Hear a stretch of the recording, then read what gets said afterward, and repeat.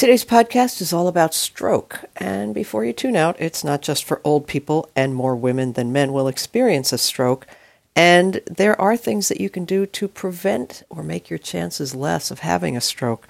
My guest, Sogoina, is a speech pathologist who's worked with thousands and thousands of stroke survivors.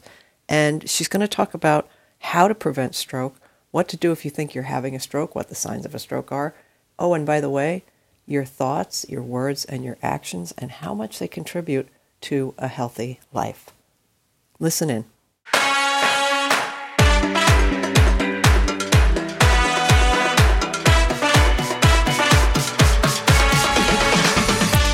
This is the Rebellious Wellness Over 50 podcast for women over 50 who have a lot of living yet to do, who want to enjoy the ride for as long as they can in good health and with a sense of humor, maybe a little wine. I'm Gregory Ann Cox, and I believe it's time to bust the myth that aging equals decline in every area of life. Nonsense. I would say something else, but I'll keep it clean for now. Aging happens, but it doesn't have to ruin your life. You just need to get a little rebellious in your approach. Okay, welcome back, everybody, to another episode of Rebellious Wellness Over 50. My guest today is Sogoina Tansman, and she is an expert on recovering from stroke, as well as an amazing life coach who really puts a lot of emphasis on how we create our reality and our possibilities through the words that we use and the thoughts that we think. So, Sogoina, thank you for being here. A second time, welcome. I'm so excited to be here twice.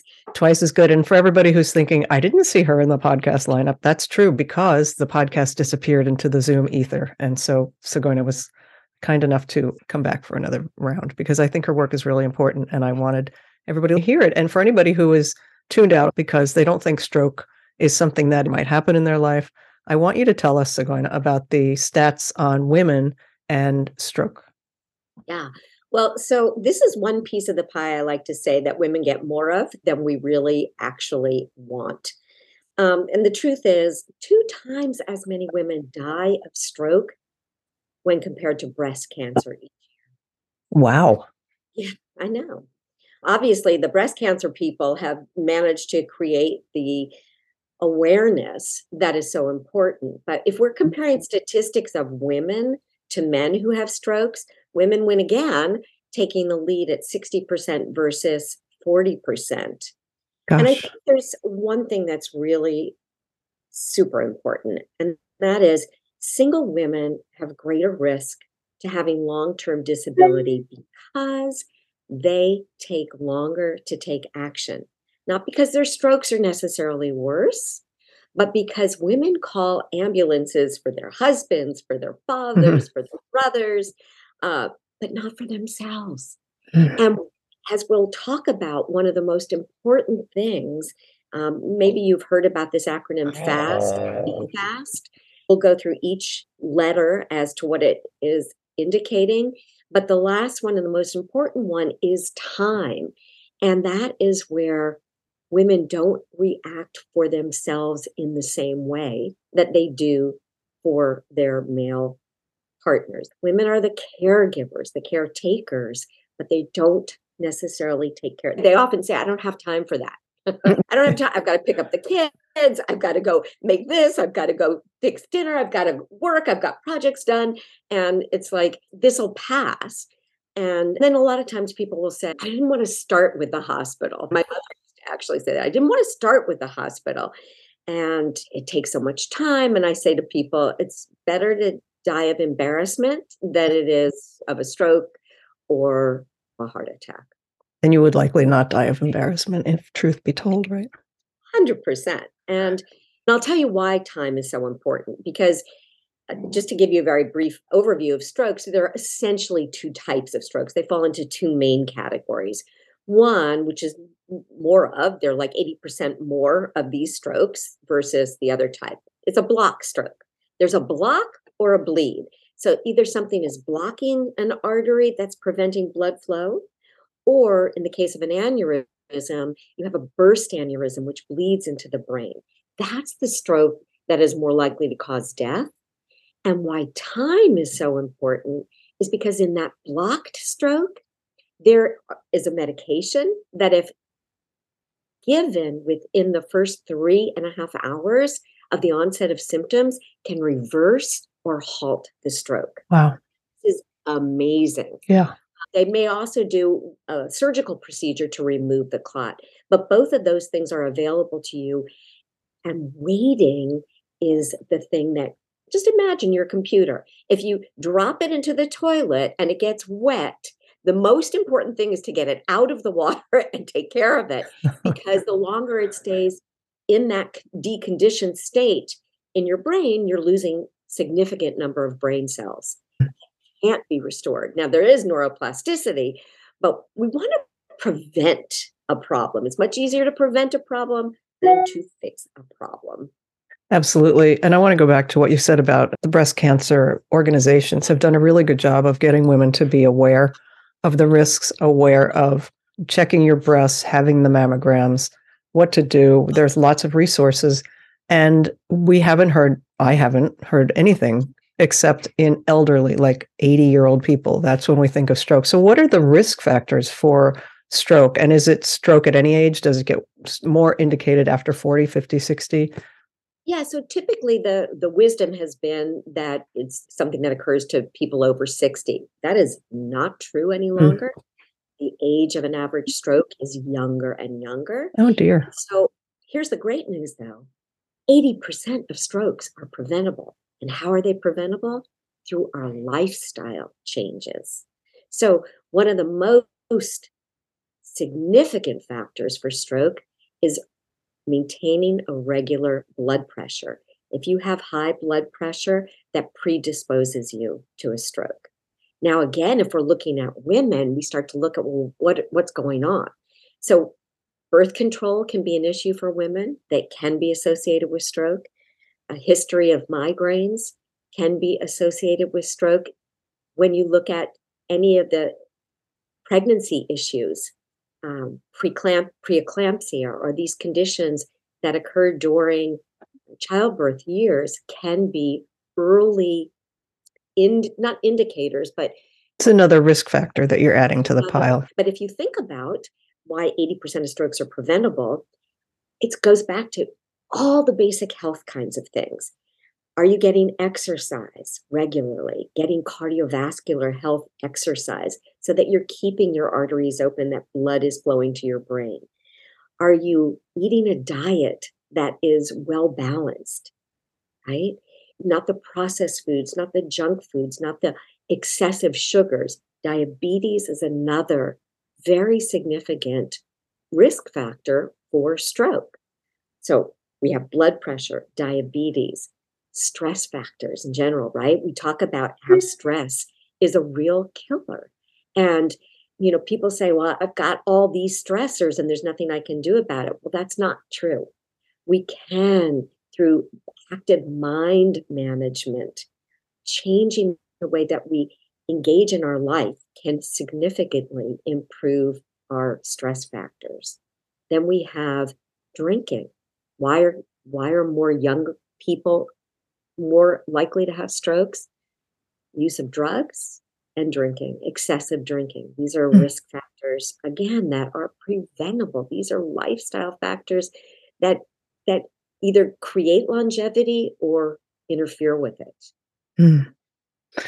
Yeah, that's interesting. I was with somebody yesterday at a doctor who is a functional medicine doctor, lifestyle doc, basically.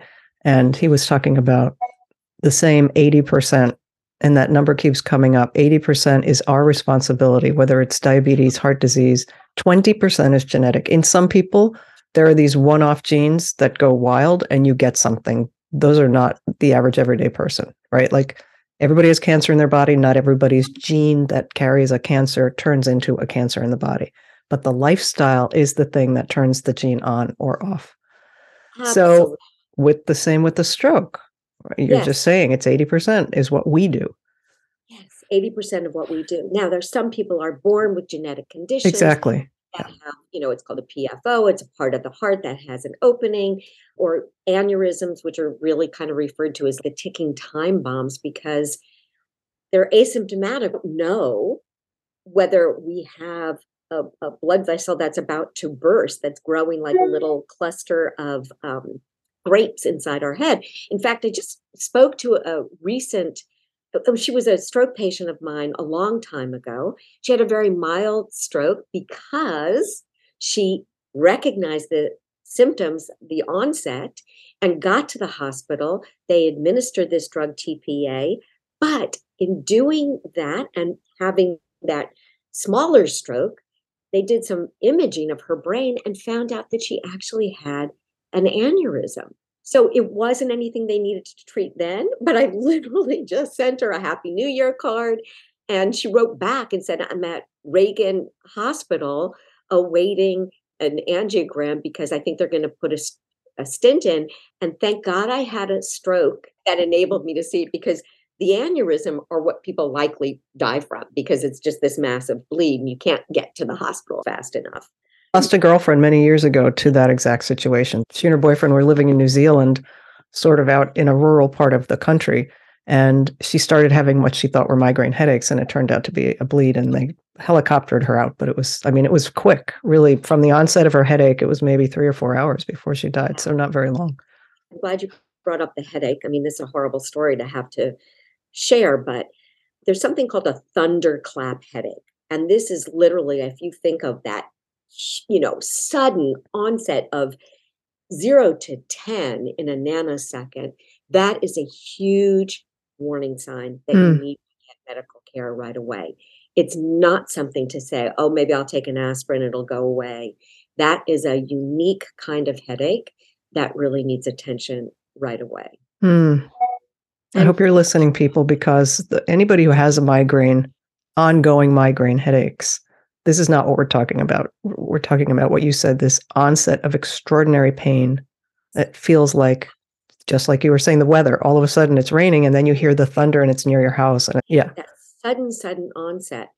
And if I'm going to share with you the BFAST, that acronym for us to look for stroke, to be aware of stroke. So the B stands for balance.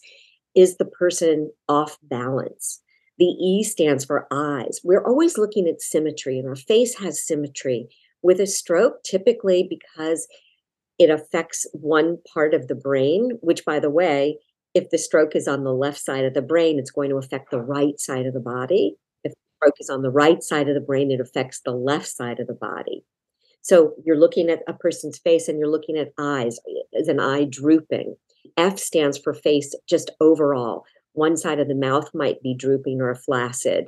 The A stands for arms. Get the person to raise their arms, and you're going to again look for symmetry. If it's difficult for them to raise both arms symmetrically, that tells you there's something going on. Systems are shutting down. The S stands for speech. We want people to speak, so it can be anything from slurred speech to really incomprehensible. Like if you ask them to tell you their name and address and they're like, where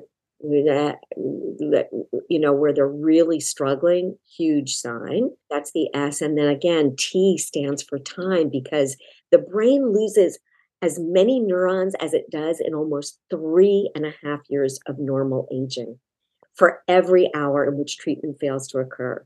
So we obviously want to preserve the best and most phenomenal computer that we have between our brains. If anybody never feels like they're worth anything, they've got $1 billion computer right between their ears that they should be loving and taking care of. What would you say is the most important thing when you call 911? Let's just say somebody in your home is having a stroke. They're going to ask you, what are the symptoms? What's the most important thing to tell them? Yeah, again, definitely emphasize that word stroke. I think my loved one's having a stroke. Their speech is incomprehensible. They're not balanced. If you take their blood pressure, you can possibly see, but if you say those words, and it's interesting that you asked that question too, because there are in a few places in the country, not everywhere, but certain hospitals, number one, are considered stroke centers. They are actually designed to treat that specific brain illness and all the components that occur with that. But there are even stroke ambulances right now. And there are here in LA where they're not just transporting, but they're actually treating. In the vehicle itself, they have direct communication with a neurologist Mm. who's getting all the statistics, and they're able to do CT scans in the vehicle itself. Fantastic, because it is really a specialty. And again, Mm. because time is so critical, even if you go into the emergency room, the two things that I consider your fast track passes, if you mention, I think I'm having a heart attack, they get you right in, get to the front of the line, as well as a stroke. And they will get you into get a CT scan or an MRI right away. Hmm. So when the person comes home, let's just say they had a moderate stroke, they're a 65-year-old woman, they're going to have PT. What is the person-to-person support? You'll know, like the doctor will tell you, this is when they take their medication. You should get them up and walking, whatever. We don't want to say, how do you feel? Because we know they don't feel what, like, how do you talk to somebody who's coming out of a stroke, recovering from a stroke? Well, this is a complicated question because it is not a one size fits all expression in this my field, which is if you've seen one stroke, you've seen one stroke. And that is 800,000 people a year have strokes. And Wow. because each of our brains is so vastly different and we don't know where the damage is. Some people have physical problems, but not speech problems. Some people only have speech problems. Some people only have swallowing problems. Hmm. People have swallowing, speech, behavior, depression, anxiety, and severe motor problems. So there Hmm. is enormous amount of difference. Um, it does not end in the hospital. Stroke is the leading long term of disability. And it can be disability for a lot of different reasons, whether it's physical disability, cognitive disability, emotional disability. There are three main stages of stroke. You're hospitalized, and you're probably likely receiving therapeutic services there, which could be a lot. Occupational therapy. We kind of divide the body up in the hospital. Mhm. Holistic practitioner, I realize you're one whole person, but in the hospital, the speech therapist works from the neck to the brain, and the occupational therapist works from the neck to the trunk. So that's the activities of daily living, brushing their teeth, washing themselves, rolling in and out of bed, dressing themselves, toileting themselves. Physical therapist works typically from the trunk down. So that's all about mobility. You're going to come home and you're going to need therapeutic intervention for sure. So the caregiver is then managing all of the people coming in, the nursing care, the PT, the OT, the speech therapist, the social worker, at least from a terms of speech point of view, because some people have severe what's called aphasia, that inability to speak and to understand language. And one of the things that I try and tell caregivers is number one, assume you will understand. Because what happens is, and this goes back to words, thoughts, and feelings too, or I like to call WTF, words, thoughts, and feelings. And very often a person will come home and the caregiver will say, I can't understand the thing they're saying. They don't make any sense. And that's true. Like they may completely use the wrong words for things. And I like to resource people to a time that they have understood maybe an infant that didn't have any Mm. words, or they've been in a foreign country where they didn't speak the language but had to figure out a way through gestures and tone of voice and context, right?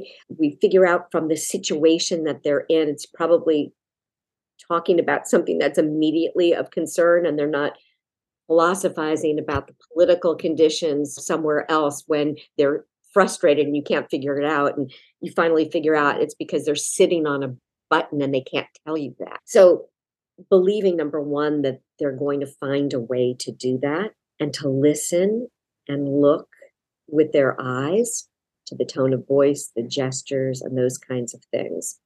And then for a caregiver, being able, and this is where my coaching comes in, we talk about the circumstances that are creating our thoughts. The circumstances are neutral. it is our thoughts about those circumstances. I've had patients say to me, my life is devastated because of that stroke. And it takes building rapport with them and trust. I know they believe that thought is true. When they think that thought, how do they feel? Well, they feel hopeless. And from that feeling of hopelessness, what do they do? Well, number one, they shut down their brain to any resourcefulness. They don't start to seek solutions. They don't notice progress. They gather all the evidence of why their life is devastated. And in the end, they prevent themselves from creating new possibilities. And this is not just airy-fairy stuff. We dissect this, and I'm not there to convince anybody that their life is wonderful, but I want them to recognize how their thoughts are creating their actual circumstances 100%. But I've also had patients, hundreds of them, and I've worked with thousands of patients, hundreds of them that have talked about the benefit that they found in having a stroke, the resourcefulness they discovered about themselves, badassery, right? Like their determination and persistence, the love that they felt from other people. So there's a wide variety of things to experience, and each one is unique. Now you have a book about after stroke, Hope After Stroke. I do. Hope After Stroke for Caregivers and Survivors, the holistic guide to getting your life back. I just looked today. I have sold over 5,000 books, which I'm so Yay, good for you. I'm so proud of that because, as I said, it's a drop in the hat to the hundreds of thousands of people. But I've touched people all over the world, from Ghana to India to Canada and Brazil and Australia. And the more that people can see and get help, because hope is, I like to say, is the fuel of recovery. Action is the vehicle. But when people are feeling hopeless, which so often is the case, because when they leave the hospital, they feel isolated and alone. And quite honestly, they have heard this myth that at 3 months, that's as good as it gets. Sometimes they'll expand it to 6 months. And I can tell you from again, thousands of patients that I've worked with, and if you go on to any of the online recovery groups, you'll hear person after person saying, my doctor said I would never walk and talk again. And then they go on to tell about these remarkable stories about what they're doing. And it's not that I'm bashing doctors. We love our doctors. No. We want them in the emergency room. We want them doing the thrombectomies to take care of the blood clots in our brain. We want that. But they see patients at the worst, and they don't see them long term. In fact, I'll tell you a little story. I remember working with a man. He was pretty young. He was about 45 years old. He had a devastating stroke. I'm using that word because he was rendered blind. He was practically mute when I first met him. He literally wasn't saying anything, and he didn't seem to understand anything. He barely recognized his own family. He was ambulatory, so he could walk, but his cognition seemed very impaired, and he was so impulsive and just didn't seem aware of any dangers. And I went with he and his wife to his first outpatient doctor visit since his recovery home at the house.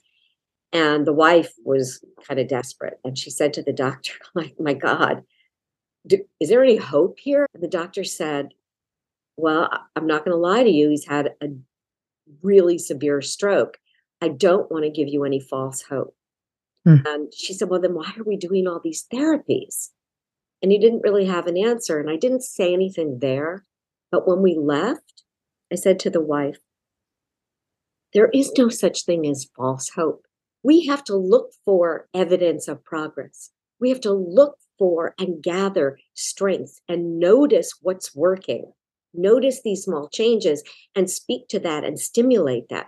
Well, the guy totally recovered his speech and language.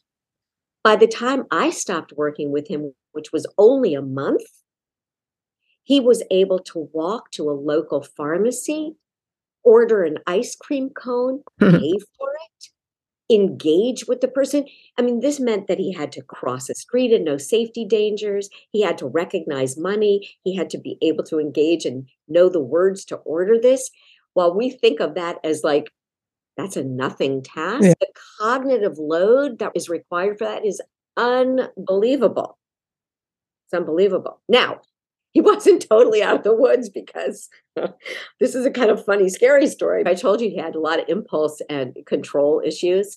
And the wife had felt like he was stable enough that she could leave for an hour to do an errand. She thought he was safe enough. And she came home to find him. He had taken the ladder from the garage and went up a palm tree and was trimming the palm tree with a chainsaw. Oh, wow. So there were still some things to work out, but just another day in the life of rehab. Oh, wow. All of this conversation, what you were doing with him was life coaching.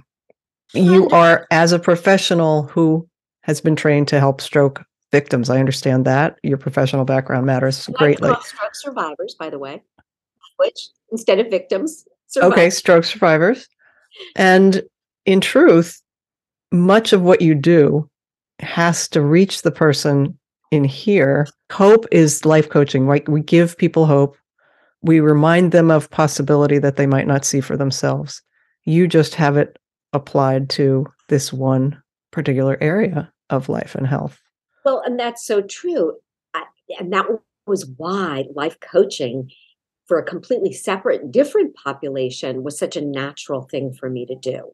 Mm-hmm. So I am a speech language pathologist working with stroke survivors and traumatic brain injury survivors. And it occurred to me that if people with brain injuries could get better, imagine people that didn't have problems with memory and attention and impulse control and language. And I like to say, you don't have to have a brain injury to damage your brain. You can do that with your own stinking thinking. And we do, right? Like we walk around saying things and thinking things about ourselves that are so damaging. And in learning how this cognitive behavioral model really works, that our thoughts create our feelings, which then drive our actions and create our results. And when we realize how much power we actually have in that thought and feeling line before we get to our action, it was like the key, the magic key that opened everything for creating the life that you really want, for designing and really generating the life that you want. I've been so blessed to work with women, and especially women of a later age that are moving. I like how you call this rebellious wellness for women over 50. And my whole intention is to be fabulous to the finish, really create the life that we want, no matter what our past was. This ability to pivot and change and write a new chapter in our life is all within our control in small incremental ways. And we can achieve that in our thinking, which then creates our feelings, which drives us to take very different actions. Mm-hmm. And we're driven to feel. Really, everything that we say we want represents some feeling we want to experience. If we want a new car, we might like the smell of the new car. We might like the way it looks in the driveway, but we feel something. That car gives us something that we feel. So if we can find the good feelings when there's, I'm going to use air quotes, no good reason to have a good feeling, but the good feeling is still there, and the feeling will drive the next action, like you said. 1,000% correct. It's not, I'll feel better when, it's, I'll feel better then, right? Starting to feel better, cultivating those feelings, those good feelings. And people go, well, how do you do that in the absence of stuff? And again, sometimes we have to go to like a neutral thought, right? We can't go to, if a person's got really negative confidence and thinks that everything they do is wrong, they can't go from everything I do is wrong and I'm a loser to I'm a winner, right? Your brain will go, liar, and just reject that. But it could say, I'm a person, right? Like, can you say that? I'm a person? Yes. Get agreement there. I'm a person. I'm a person who has thoughts. Yes. I'm a person who sometimes has positive thoughts and sometimes have thoughts that derail. Yes. So we sort of bridge and ladder our way up to more empowered thoughts that are believable, whether it's from how we feel about our self-image and weight, to relationships, to changing careers. It's all in our thoughts. Yeah. Yeah, and the power of, may sound a little woo to some people, but the power of I am. I am. You said a loser. I am a human. Can we agree on that? Right. I am. Those are the two possibly most powerful words we can use about ourselves. I mean, we're using I, so clearly it's not about other people. But I think it's a throwaway phrase. Oh, I'm a loser, or I'm fat, or I'm never going to make a business out of this idea. And yet the I am at the very basis is, that's it, I am. Exactly. I mean, that is the basis of my meditation this morning. And, just try these words on. You are 100% right? I love the way that you said it's a throwaway.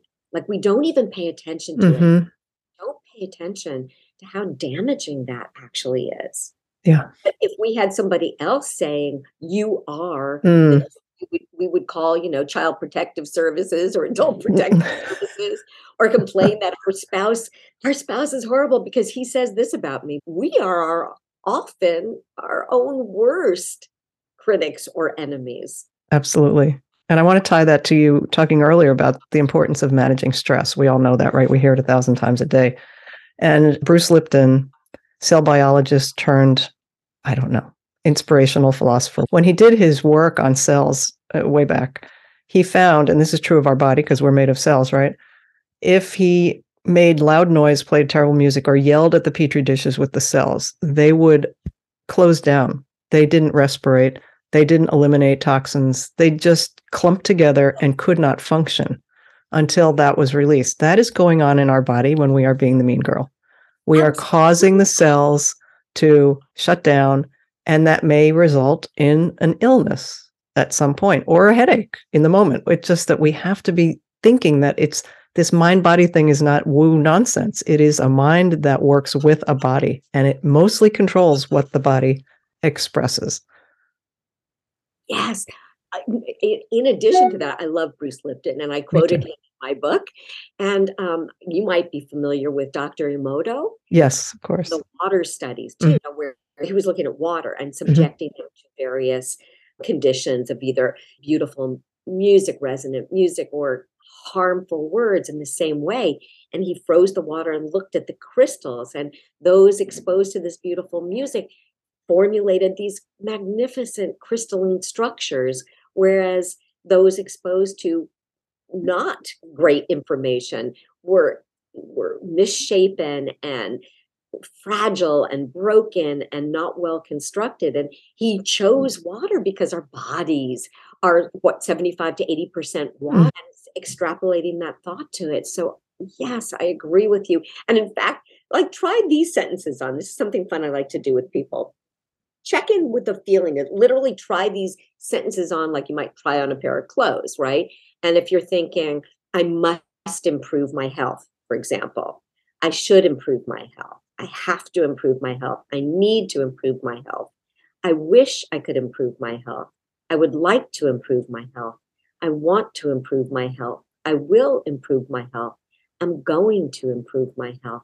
I am improving my health. It's the latter you talked about. Yeah. Yeah. And literally, if you put each of those phrases on and feel how they feel in your body, it can be anywhere from stress and overwhelm and anxiousness, or just this heaviness, to hopefulness, to impossibility, to action, to believability. We definitely are vibing on the same people who believe in understanding that our body is not separate from our brain, that we are connected, that we are a viable human being, a part of nature. We are all of that, sensing human being. And sensing is another thing. The energy, we are radio transmitters. I think Bruce also said that. And any energy around us, we can take in if we choose. or we can put up a little Teflon screen if we don't like the negative energy. But those are conscious decisions to be aware of the energy, both the energy we're creating with food, rest, not good food, right? And it just goes on and on. So it sort of, I encapsulate it in everything is food to me. It's your thoughts, it's what you eat, it's how you move, it's who you have in your life, it's what media you consume. It is all creating a response in the body. 100%. I agree with you 100%. And, my other book, which is called Just Decide, Fail-Proof Strategies to Uplevel Your Life, Career, and Relationships, is exactly about that. Just decide how you want to live. Just decide how you want to construct what it is you put in your mouth, what it is you do with your body, who it is you choose to be with, how you choose to spend this precious hours of day that you have, these 24 hours a day, as if they were, $24,000 or $24 million a day. How would you spend that? What would you invest in? What would you stop investing in? Those are great questions. Yeah. Especially as this episode is being recorded right before we turn the page to a new year. So, Sogoina, what would you like to leave our listeners with? Oh, yeah. I love the fact that we are close to this new year, and it is the opportunity to finish with a flourish, right? And there's still time to create the new vibrational feeling that you're going to bring into the new year. Don't wait till this one to end to create what's going to be in the beginning. End this one in that way that you wish to begin new numeric year, but recognize it's a continuum, that your starting point is always fresh, and to really take a look at this beautiful life that you've created here. Mine the gold of what you did in this last year. Decide in this last year how you're going to finish with a flourish, cross that finish line of 2022, and understand it's like when you make yogurt, you need the starter from the last yogurt. The yogurt, that's what I kind of think of it like, is bring this vital life force with you to this next year. Just decide who you're going to be. I love that. Absolutely. Thank you very much for your time. All great information, from the ideas about why women need to pay attention to the possibilities of a stroke to how we create our lives with our words and our thoughts. Excellent. Thank you very much. And what is your website? It's Sogoina, TSGOYNA.com.